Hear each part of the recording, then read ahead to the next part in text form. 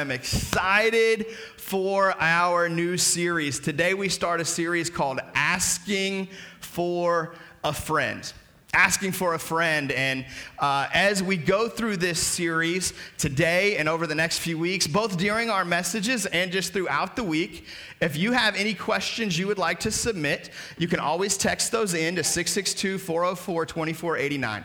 That's our church phone number. If you go ahead and put that number on the screen for us, I'd appreciate that. It's 662-404-2489. You can text those in anytime this week or in the upcoming weeks. And then we've got some principles we want to go through here. When it comes to these questions, how are we going to answer them?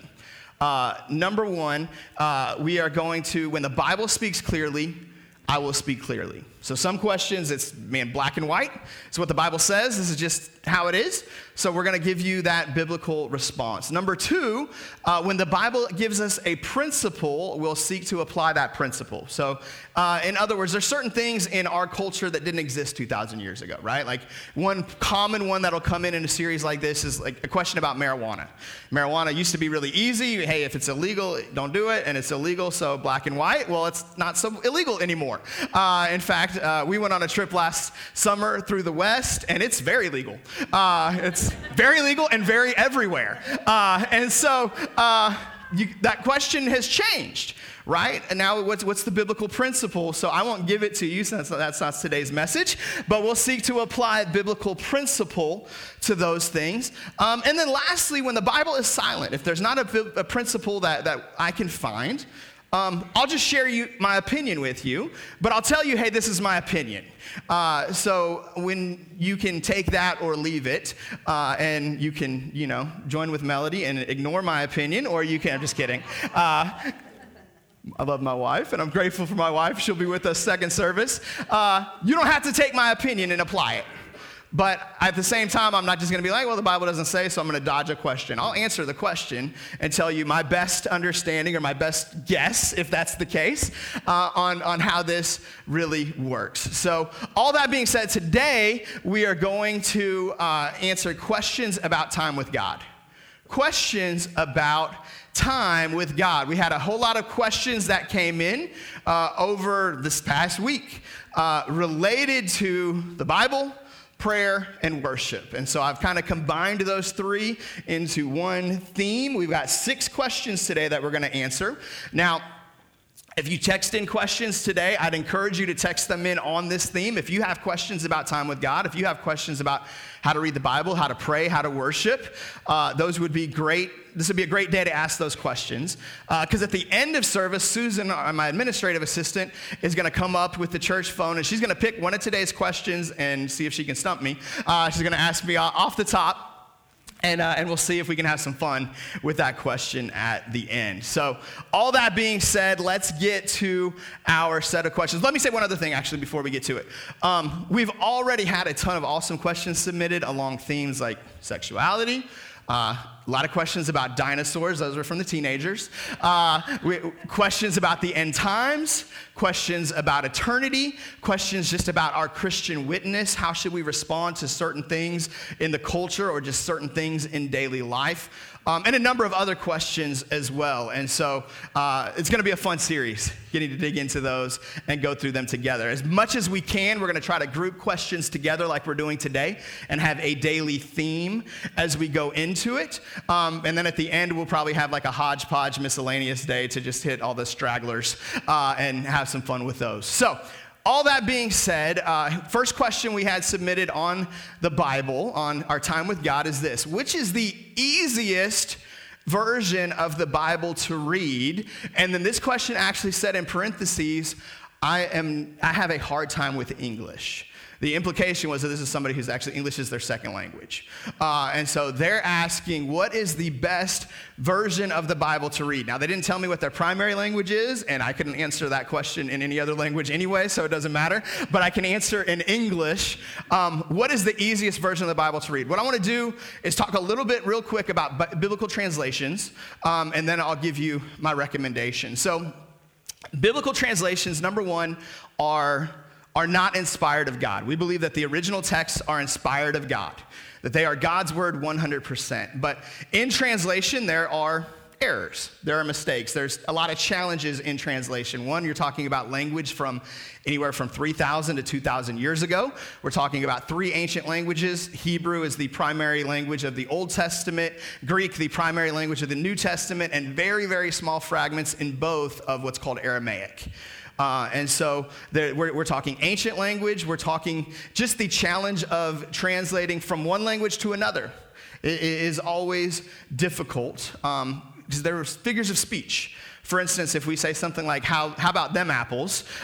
Most Americans have a concept of what that means. Some of you are like, I don't even know. But how do you like them apples? Some of us would know what that means. That doesn't necessarily translate to Spanish, right? And so if you saw that phrase, you'd have to try to come up with an equivalent phrase. Or if you just translated it word for word, the Spanish people wouldn't understand what you're saying. I don't know. Maybe that's like a big phrase in Spanish. I should have asked Wendell before I used that example. Anyway, the idea is there's challenges here, right?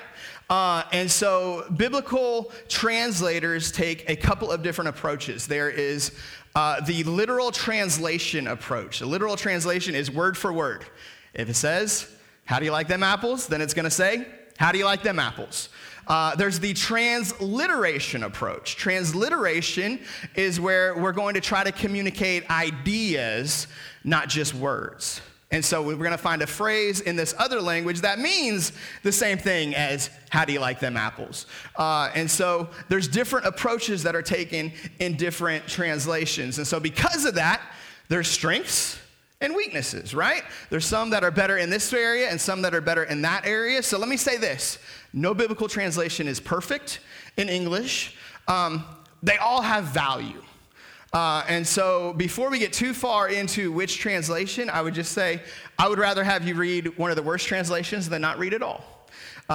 Even in the ones that aren't the best, there's definite strength and value there, and you're going to get a whole lot more out of it than not. So if I don't list your translation in this next conversation, you don't have to be like, and go burn your Bible. Like, this is trash, this is of the enemy, and I'm getting rid of this. Please don't, that's not the application today. Please read the Bible. But since somebody's asking for recommendations, let me give some. So here's my recommendations. The most readable, which is what this question is, I believe that has a good level of accuracy, is the New Living Translation. The New Living is, put in a modern day English that's really easy to understand, that I think just about any reader of English would be able to understand, even if it's not your primary language. And so if you're looking for just pure readability, I recommend New Living above other ones like The Message, The Living. There's another one called The Living Bible. The Message and The Living Bible are what are called paraphrases. They're not actually translated from the original languages. They're translated from English versions, and now I'm going to reword the English version into other words that makes it easier to understand. And since those translators didn't actually study the original languages, there's some gaps there. Again, I'd rather have you read The Message than not read the Bible at all. But if you're looking for readability, I would recommend the New Living. If you're looking for most accurate, most word-for-word translation, the best technical Bible is the New American Standard. If you want, what is the best representation of what this said in Hebrew, what this said in Greek? The New American Standard has the highest level of, authenticity. It's the highest level of academic scholarship involved. That also means it is not the easiest one to read. I do not read the New American Standard a whole lot. But if you want the most accurate version, that's the one to read. For me, the best combination of those is the NIV. Now, I prefer the 1984 NIV to the 2011 NIV. The NIV is a good mix of both readability and accuracy. It's what I primarily preach out of, is the New International Version. And so that's what I would recommend. If you're not an NIV fan, I know there's a lot of people that aren't NIV fans, the ESV is a good alternative. There's some differences between the NIV and the ESV. That's the English Standard Version. If I ever quit preaching out of the NIV, I'll probably preach out of the ESV. That would probably be my next guess. And I didn't put it on the screen, but I should have added this in there. If you're like, you grew up on the King James and you love the familiarity and the poetic nature, and the King James is poetic. The King James is, to me, it's the most easy to memorize. because of the poetic nature of it, it's also the hardest to understand. And so it's also the most inaccurate. And I don't have time to get into all the details of why, but we can talk about that. I know some of you I'm going to hell because I said that King James is inaccurate. Like I just trampled on your idol. Let me say this. Praise God for the King James Version. God has used it in a ton of ways, in a ton of lives. We have, I believe, much better translations available to us today, both that are applicable to us in the 21st century and understandable to us, but also that are more accurate. So I would not recommend the King James, but if you are old school and you love that feel, then the New King James is a much superior option. And so the New King James is going to phrase things more similar to the King James, but it has a much higher level of accuracy. So if you like that, I would recommend the New King James. So that's where I stand on biblical translations. Now, let me go back, since I promised you if it's my opinion, I'd give you my opinion. That's all my opinion. The Bible doesn't say thou shalt read the NIV. It doesn't say thou shalt not read the King James. So that is pure my recommendation just from my study of biblical translations. So, second question today. What is the best way and or order to read the Bible after you're done reading the Gospels? So I oftentimes recommend for people to start reading the Gospels if they're new readers. Hey, where do I start? In fact, my number one recommendation usually is read the book of John. Read one chapter a day in the book of John. Start there. And so this person basically has started with the Gospels and says, hey, where do I go from here? What do I do? Awesome question. Let me say this. The Bible doesn't say. There is no specific order that you have to read the Bible in. There is no specific method that you need to read the Bible. The biggest thing is keep reading, okay? If you go back and read through the Gospels again, awesome. If you just move forward and read through Acts and through the New Testament, awesome. If you want to go back to the beginning and start with Genesis, awesome. If you want to go to Psalms and Proverbs, awesome. None of those are bad answers. All of those are great answers. There's not a wrong answer when it comes to reading the Bible. Read the Bible. Is there a best thing? For me, if you've just read through the Gospels, it makes sense to continue through the New Testament and go through Acts and Romans and through the epistles and all the way through Revelation. So that would probably be my recommendation, but just read. I don't care. And I don't know that God really cares. Now, sometimes His Holy Spirit may put something specific on your heart, and if He gives you that, go for it. You may find a great reading plan, and that reading plan may skip around. It may have a couple chapters in the Old Testament and a chapter in the New Testament and a piece of Psalms and a piece of Proverbs, and any of it's great. Here's what you don't want to do. You don't want to grab the Bible and pray, God, show me what to read today, and open the Word of God and go for it right there. Now, I've heard awesome testimonies of people who were desperate and far from God and about to commit suicide, and they cried out to God in desperation, and He led them to the perfect passage for where they're at. Can God do that? Yes. But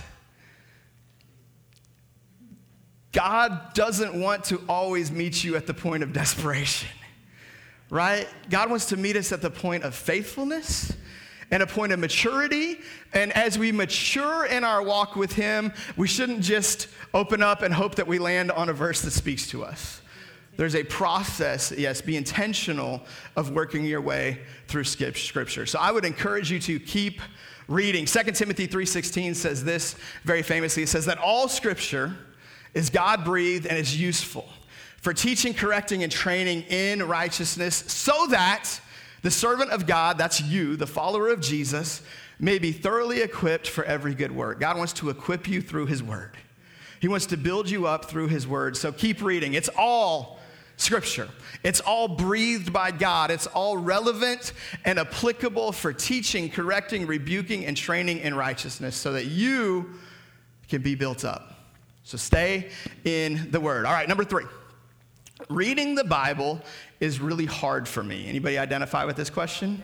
Like, hey, I'm there. I've connected with you already. I'm right there. Reading the Bible is really hard for me because I don't understand metaphors or symbolism very well. How would you suggest reading and understanding the Bible better? Again, the Bible doesn't say, here's all the best ways to study the Bible. okay? So I'm going to have to share with you a little bit of my opinion, of my years as a pastor, my years of following Jesus for myself. What are the best ways to understand the Bible, especially if you struggle specifically with metaphor and symbolism? First thing I would recommend is get a good study Bible. A study Bible is not going to answer everything. It's not going to explain everything. And the commentary in the study Bible is, again, not necessarily inspired by God. So because it's not necessarily inspired by God means that not everything it says in there is going to 100% be accurate. It's somebody's opinion. However, the people who have provided those opinions are pretty qualified. They've studied the word pretty in depth, and they've got a good concept. They may be a little bit of flaws in their theology, or maybe those things that I think are flaws in their theology are flaws in my theology, right? There may be some things that are just a little bit off, but 98% of what you're going to find in a study Bible is going to be very, very helpful and applicable. Again, it's not going to answer everything, but it will help. So some recommendations on study Bibles. There's a ton of good ones out there. This is not the exhaustive list. Again, if you've got a different study Bible, and you're like, no, I missed it. I missed God because I got the wrong study Bible. Don't go cuss out the person that gave you that false study Bible. Not saying it's false. Here's my best recommendations, though. I read the Quest study Bible. I really like the Quest. It's my personal favorite. The NIV study Bible is really good. I had that one for years. If you're Holy Spirit prone, Pentecostal, man, we just sang about the Holy Spirit, and man, you want to read through the lens of how does the Holy Spirit interact with me and move in my life, then the New Spirit Life or Spirit-Filled Life Study Bible is a great one on that. Most of those, obviously not the NIV, the other study Bibles are available in multiple translations. I know the New Spirit-Filled Life Study Bible is available in a whole collection of translations. And so if you've got a personal translation you prefer, they've got a New Living version of it. They've got an NIV version of it. I think they've got a King James version of it. They've got a whole number of options that you can meet wherever your translation preference is. So they're available in a lot of different translations. There's other good study Bibles. This is not, the exhaustive list, but those are my personal favorites that I have found to be helpful and reliable. Let me say this too. Anything you continually do gets easier. It just does. And so the enemy wants to intimidate you and keep you out of the word and say, you can't understand this. You can't process this. You can't get this. And if you'll push through that, I truly believe the Holy Spirit's going to start to answer those questions. He's going to start to speak to you and help some of this begin to make sense. Google can be your friend. It can also be your enemy when it comes to what does this really mean in the Bible. You got to be careful and have some discernment if you've got to go online and look at those things. But there can be benefit there if you know what to look for. Let me give you 4 recommendations when it comes to reading the Bible. When it comes to really all 3 of these questions, what would I recommend when it comes to the Bible? Number 1, read consistently. I think daily is the best consistency. There's just value in building that habit. There's just value in I'm going to get the word in me every day. The Bible compares itself to many different things. One of the things it compares itself to is bread, and it's food. I don't know about you, but I like to eat every day. I don't miss too many days of eating, you know what I'm saying? And so if we're comfortable eating every day because we recognize my body needs fuel, then I'd encourage you to recognize your spirit needs fuel every day. Whatever you feed is going to thrive, and whatever you starve is going to die. Don't starve your spirit. So read consistently. Number 2, read prayerfully. What I do before I read the Bible, I pray pretty much every time. I'm sure there's a time where I've missed it or I've just dove right in, but I'd say 99.99% of the time before I open the Word, I pray. And it's not a long, hour-long prayer. It might be 30 seconds. Holy Spirit, speak to me today. God, give me something that I can apply. God, show me something about yourself in this Word. Help me to see what you want me to see as I open this today. Read prayerfully. And then usually I'm going to pray after I read. Some application. God, forgive me for this. God, I blew it in this. As I look into the mirror of the Word of God and I see the things that I've missed. God, help me to grow in this area that you've just challenged me in. God, help me to apply this, whatever it might be. But read consistently, read prayerfully. Thirdly, read strategically. Read strategically. In other words, don't just open and hope it shows up. Have a strategy. There's a million great Bible reading plans out there. If you have the Bible app, the YouVersion app from Life Church Oklahoma City, if you don't, I'd encourage you to get it. They've got a billion reading plans in there. Find one, but have a strategy so there's some consistency to what you're reading. My best recommendation is have a reading plan that's taking you through a whole book at a time rather than jumping around from this chapter to that. There's a ton of value in seeing the context of an entire book. So read strategically. Number 4, read inquisitively. In other words, read with the mentality that you're going to learn something. Read with the idea that God's going to show you something in here, that you're going to get something out of this. God, I think there's something here that I don't know yet. God, I think there's something in this that I haven't learned and I haven't applied yet. So show me. And most of the time when I read, I'm looking for 1 or 2 takeaways. I'm not trying to process like the whole fire hose in one gulp. I'm trying to find something that's going to inspire me, that's going to encourage me, that's going to help me, something that I have to wrestle with. I don't think God's intimidated by our questions or us being uncomfortable with certain things that the Bible says. God, I didn't love that it said that. I think that's okay. Ask him. God, what did that really mean? God, what is in me that's not like what's in you that causes me to dislike this thing that I just read? That's an honest conversation with God. But I think if we'll have that conversation with God, he's going to conform us more and more into the image of his son through his word. He's going to make us more and more like him. So that's 4 tips when it comes to consistently reading the Bible, man. How do I do this? Read consistently, read prayerfully, read strategically, read inquisitively. Question 4. As a working mom juggling kids, husband, chores, sports, etc., I get burnt out so easily. Some more identification with this one, right? Okay, I'm not a working mom, but most of the rest of that I can identify with.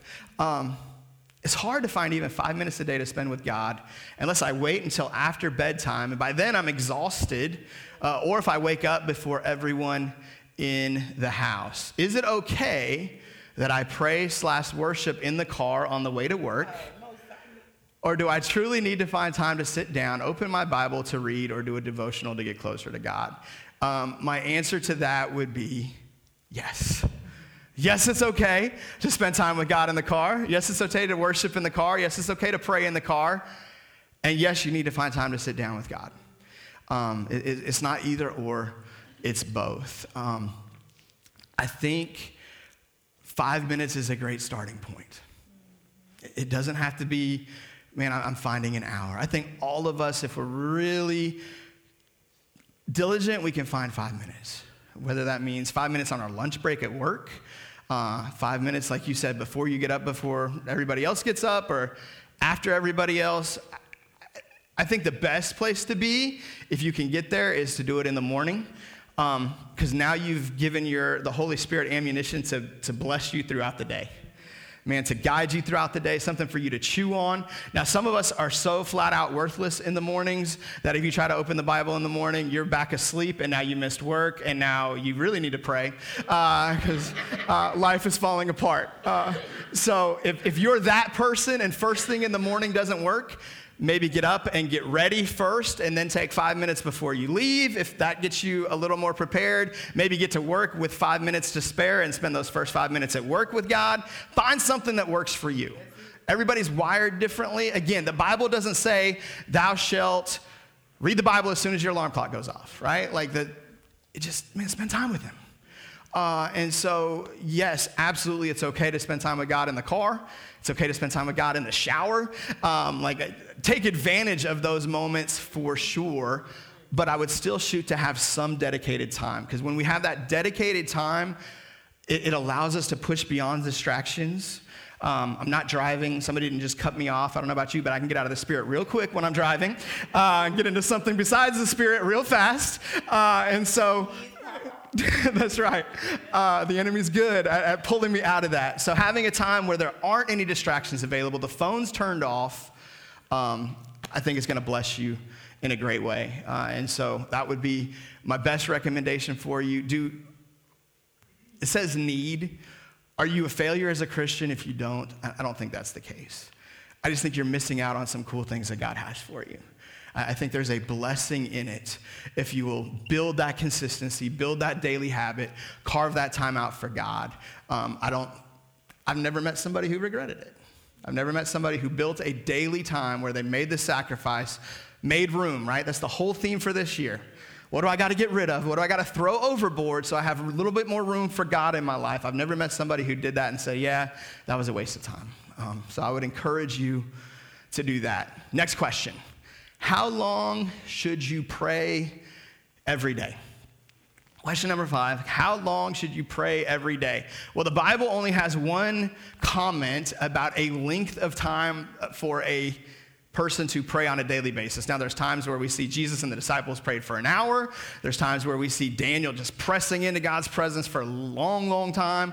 There's times where we see people do those things, but it never says that, hey, everybody has to do this on a daily basis. So there's one spot where it does talk about length, and it's 1 Thessalonians 5:17, and it says, pray continually, or in the old translation, pray without ceasing. So we all failed. We can all go home and know that we're equally failures together, right? That's not a command to just pray nonstop and be worthless to the people around you. God wants you to love him first, but he wants you to love others almost as much, right? We're called to each other, and you can't just be there for each other if all you're doing is praying 24 hours a day. I don't think you're called to be a monk, go move to a monastery, and lock yourself in a room.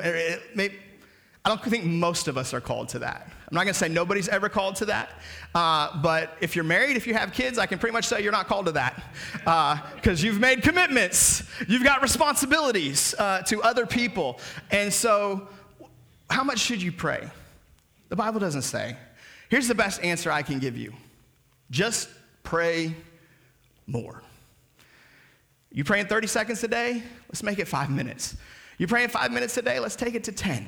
Let's just take a step. In fact, we talked about if you need some help with this, we talked about prayer in 2 weeks in our Make Room series. And we said, number 1, you just need to pray. Number 2, pray more. Number 3, pray for more, right? This is the goal. I believe it's like anything. The more that you do it, the easier it gets. The more that you build those spiritual muscles, the more that you do it, the hungrier you get for it. Most of us don't even realize how much prayer we lack because we haven't developed the habit of getting into it. And man, once we get into it, we realize, man, God moves. There's a peace that fills me because I spent time in prayer. It gets addictive. I get hooked on that. I need more of that. And so I'd encourage you, wherever your prayer life is at right now, just shoot to add a couple minutes. Shoot to add 5 minutes to that. And as you go, as those muscles build, you're going to do more and more and more. So I'd encourage you to pray more. And then last question number 6 as we get ready to close. Why do many people become attracted to secular music more than worship music, even as Christians? Why is music so attractive / seductive? Let me preface with this. There's a real danger in getting legalistic here. I grew up in church where, man, if you listened to secular music, you weren't really a Christian. And I mean, really, we judged people well, they say they're a Christian, but they listen to blah, blah, blah. And hopefully they get in, right? And so I went through seasons as a young person where I listened to nothing but Christian music, and I think God used that in an awesome way in my life. But the motivation and the heart for it was off. It was a legalistic motivation, not a, man, I want to pursue God and surround myself with an atmosphere of worship and an atmosphere of his presence. And because the motivation for it was off, I'd experience things like this. I'd go to Chili's and there'd be a Goo Goo Dolls song on and I'd feel shame because I liked it, right? I enjoyed it. And now I'm under condemnation because I heard a secular song that wasn't from God. That's not Jesus. That's not what God is calling us to, that you're under condemnation because you heard a secular song or because sometimes you enjoy some secular music. What I would encourage you to do is to begin to discern what's beneficial for you and what's not. What's growing you in your faith and what's pulling you away. There is absolutely secular music that's not healthy for believers to listen to. Not because it's secular, but because it's ungodly, because it glorifies things that God doesn't glorify. Now, for some of us, there may be seasons where we just need to stay away from all of it because we don't have any discernment, and if I listen to some, I'm going to listen to any. And that's who I was as a teenager. I was either all in or all out. And I didn't know how to say, okay, I can receive this, and this is acceptable and okay, and it's not bringing harm, and I can enjoy it. And I didn't know how to discern and say, nope, I'm not going to receive that. And if you're not at that place, it's not bad to go cold turkey for a season. The great thing is Christian music has improved a lot since I was a teenager. I'm old. When I was a teenager, Christian music was not of the same caliber as it is today. And thankfully, it has gotten a lot better. And so I think you can have Christian music that you enjoy, that appeals to the way that you're wired, whether that's worship music or not. I do think there's awesome value in just putting on some worship music. I know this, the days that I put worship music on, I'm a whole lot better to the people around me than the days that I don't. There's just something about that atmosphere that changes the way that I treat people. Now, you may not be wired that way. That might just be me. I can't prove that to you biblically and say that all you should do is listen to worship music. That's not what I'm saying. But I do think if you'll try it, if you'll find a Spotify list or Apple Music list or whatever resource you prefer for music and go look for worship that connects with you. Maybe it's some of the stuff that we listen to here. If so, we've got this thing called City Church Sounds that has every song that we worship to here. There's an archive, City Church Sounds archive, and so you can go all the way back. I don't know, we started it maybe 3 years ago, and it's got all the stuff that we've done, and so that's a great place to begin if you need some resource for worship. Maybe our worship style isn't your style, and you're like, nope, I'm not going to City Church Sounds, duly noted. That's okay too. The great thing is we live in an age where stuff is so accessible. Find something that does get you in the Spirit. Find something that does get you into the presence of God. But just try it and see what that atmosphere will do for you. Again, I'm not saying you should never listen to a secular song. I'm not saying that if you go see a movie and there's something on the soundtrack that you need to repent. Please, that's not God. I don't believe that at all. I do think what we listen to matters. And I think it makes a huge difference. In fact, to answer this question, why are people so attracted to secular music? Let's turn to the book of Ezekiel. I don't preach out of Ezekiel a whole lot, but Ezekiel chapter 28 gives us some insight into Lucifer, the fallen angel who is now Satan, that I think is really insightful, I guess. It's insightful insight. Hallelujah. Terrible vocabulary, but we'll go with it. You were in Eden, the garden of God. Every precious stone was your covering, the sardius, topaz, and diamond, beryl, onyx, and jasper, sapphire, turquoise, and emerald with gold. So Lucifer was beautiful. Lucifer was adorned with precious jewels. What's interesting about this list, I don't have time to show you today because we're almost out of time, but in the book of Revelation, we're going to see almost that identical list that we are adorned with in eternity. And so Lucifer was adorned this way in heaven as an angel. It says, the workmanship of your timbrels and pipes was prepared for you on the day you were created. So Lucifer, created being, was created with timbrels and pipes. A timbrel is like a big harp. He was created with instruments. Verse 14, you are the anointed cherub who covers. And anointing is when the Holy Spirit comes on someone to make them better than what they are for a specific purpose. You are the anointed cherub who covers. I established you. You were on the holy mountain of God. You walked back and forth in the midst of fiery stones. You were perfect in your ways from the day you were created until iniquity was found in you. What does all this mean? Well, most Bible scholars interpret, and what I certainly agree with, is that Lucifer was created as the archangel of worship. That he was created to lead music. That's why he was literally created. God created him with instruments in his being. He was created to worship. And when he fell, when he came against God, he basically got to the point where he wanted to receive that worship for himself rather than God receive the worship for him. So what does that have to do with you and me today? But the question is, why are people so attracted to music that doesn't glorify God? It's because the prince of this world, which is what the Bible calls Satan, is what he knows. This is his expertise. This is his wheelhouse. This is his sweet spot. Why is the enemy so good at producing music that's so ungodly, that's so toxic, that's so unhealthy, that appeals to us so much? Because he was created to create music. This is his design. It's his DNA. Does that mean that anything that's secular is demonic and wrong? I'm not saying that. Don't misinterpret what I'm saying. I am saying be careful about what you listen to.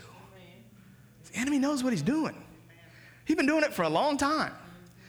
For a long, long time. In fact, we go back into the Old Testament, Shadrach, Meshach, and Abednego, right?